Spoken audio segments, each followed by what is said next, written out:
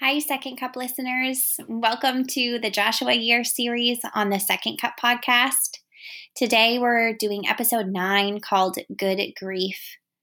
And today's episode, we're going to sidestep away from the Israelites for today, wandering in the desert. And it's going to be more of an informal podcast today. And I just want to take a minute to ask you in this podcast, how are you doing? Really? I think for me, this answer changes every day throughout the day. But I know right around 2:30 p.m. every day, I start to feel a little gray. As the sun starts to go down, I feel this kind of discomfort in my stomach, this uncertainty, this sadness. And I've been trying to place it and been having a hard time putting my finger on it.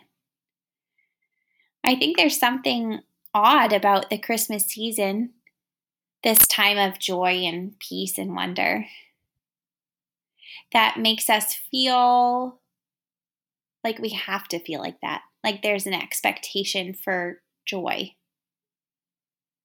And while this season is filled with joy and really wonderful things, sometimes I think it makes us feel like if we're feeling anything else, grief, sorrow, depression, sadness, frustration, there must be something wrong with us and that we should hide it up, cover it up, not talk about it because it might might bring other people down when everyone's supposed to be happy. And so today I just want to give you a brief little bit of encouragement that even though we sometimes believe in this dichotomy of feelings, like there are good feelings, happiness, joy, gratitude, and there are bad feelings, anger, fear, bitterness, sadness. Maybe our emotions can't actually be split into this neat, tidy dichotomy. And maybe there is no such thing as a bad emotion or a good emotion. Maybe there are comfortable and uncomfortable emotions. But could we be brave enough to imagine today that even our uncomfortable emotions could serve a purpose for our good? Could maybe offer us some healing? Last week, we were painting our house, basically our walls, our ceilings, our trim, our cabinets. It just needed a refresher. And as we were painting, I was feeling myself becoming so agitated. And all of a sudden, I lost my cool with Ethan for no reason of his, and then I burst into tears. And usually I'm a pretty level-headed gal, and I ran off to be by myself and talk to God, and I was like, God, what is happening to me? What is going on? Why am I feeling like this? And in that moment with him, I realized, oh my word, the last time that we painted our walls was with Ethan's mom and dad. And every time I swished with the paintbrush, I was thinking of his mom, Anne, being there with me, teaching me how to cut the edges between the ceiling and the wall, and which paintbrush was the best to use, the little blue paintbrush, and needing a painting bucket, and teaching me how to choose paint colors, and standing at Lowe's with her, dreaming about what our house could be. And I was experiencing grief, and it blindsided me. And I thought to myself, what would happen if I just allowed myself to feel it? Instead of trying to hold it at bay Gosh, that can be so exhausting. Or ignore it, which I know never really works in the end. And I had given that advice in the Simple Christmas Advent Guide. There's a day devoted to grief during the holiday season and allowing ourselves to experience that. And so instead of pushing it away last week, I thought to myself, what if I just said, okay, sorrow, I know that you're there. Come on in. Let's spend a little time together. What would happen? I experimented. And here's what I found. I cried a lot that day. But when I invited grief to just come in, and I kind of held my hands open and said, okay, grief, come and go as you please. I also invited God to come into it. And I asked him for his help through it. And he answered that with so much tenderness. And he was right alongside me, sifting through those different pieces of grief that I don't really even completely understand.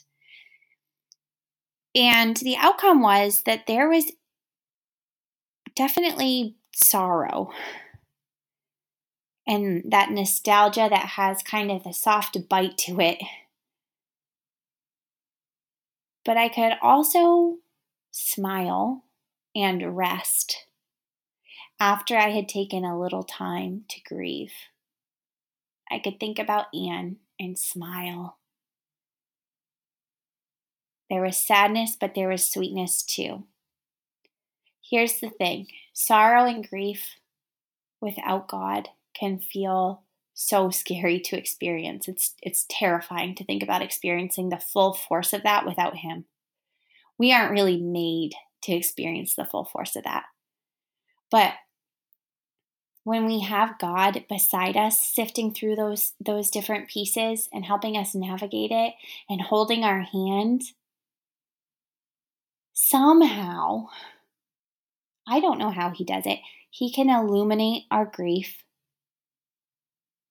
and he can unload it and see it out the door again so that we can begin to experience wonder and joy and beauty again. And I really don't believe we can do that without acknowledging the grief. I think it has to be acknowledged, looked through, experienced, felt, and then seen back out the door. So, how are you doing, really? Are you holding grief at bay today? Is it knocking on your door? I wonder what would happen if you set aside some time, schedule the time even, and said at this time on this day, I'm going to sit and I'm going to stand in the kitchen and cook this thing and I'm going to let sorrow come in. I'm going to listen to this record. However you experience it, I'm going to allow myself to feel the full force of it, but I'm going to ask God to do it beside me so that I can bear it. And I'm going to ask him to help me through it so that I can move on. Not to say that we can schedule our grief all the time and plan when we're going to feel it or when it's going to overtake us, but sometimes just saying, okay, I know that I have this time that I can just rest and feel what I need to feel. It can be super liberating so that then we can face the world again and say, there is joy and wonder here, and my heart is open and a little more healed to experience it. And I just want you to know that feeling grief and sorrow is no indication of how strong your faith is. And even in the grieving, there's holiness in that. There are whole books in the Bible that prove that very thing. The Bible is not all sunshine and butterflies. There is the book of Lamentations, and Job and Psalms are filled with crying out to God and experiencing anguish and despair. But here's the thing. The crying out to God is what makes even that holy.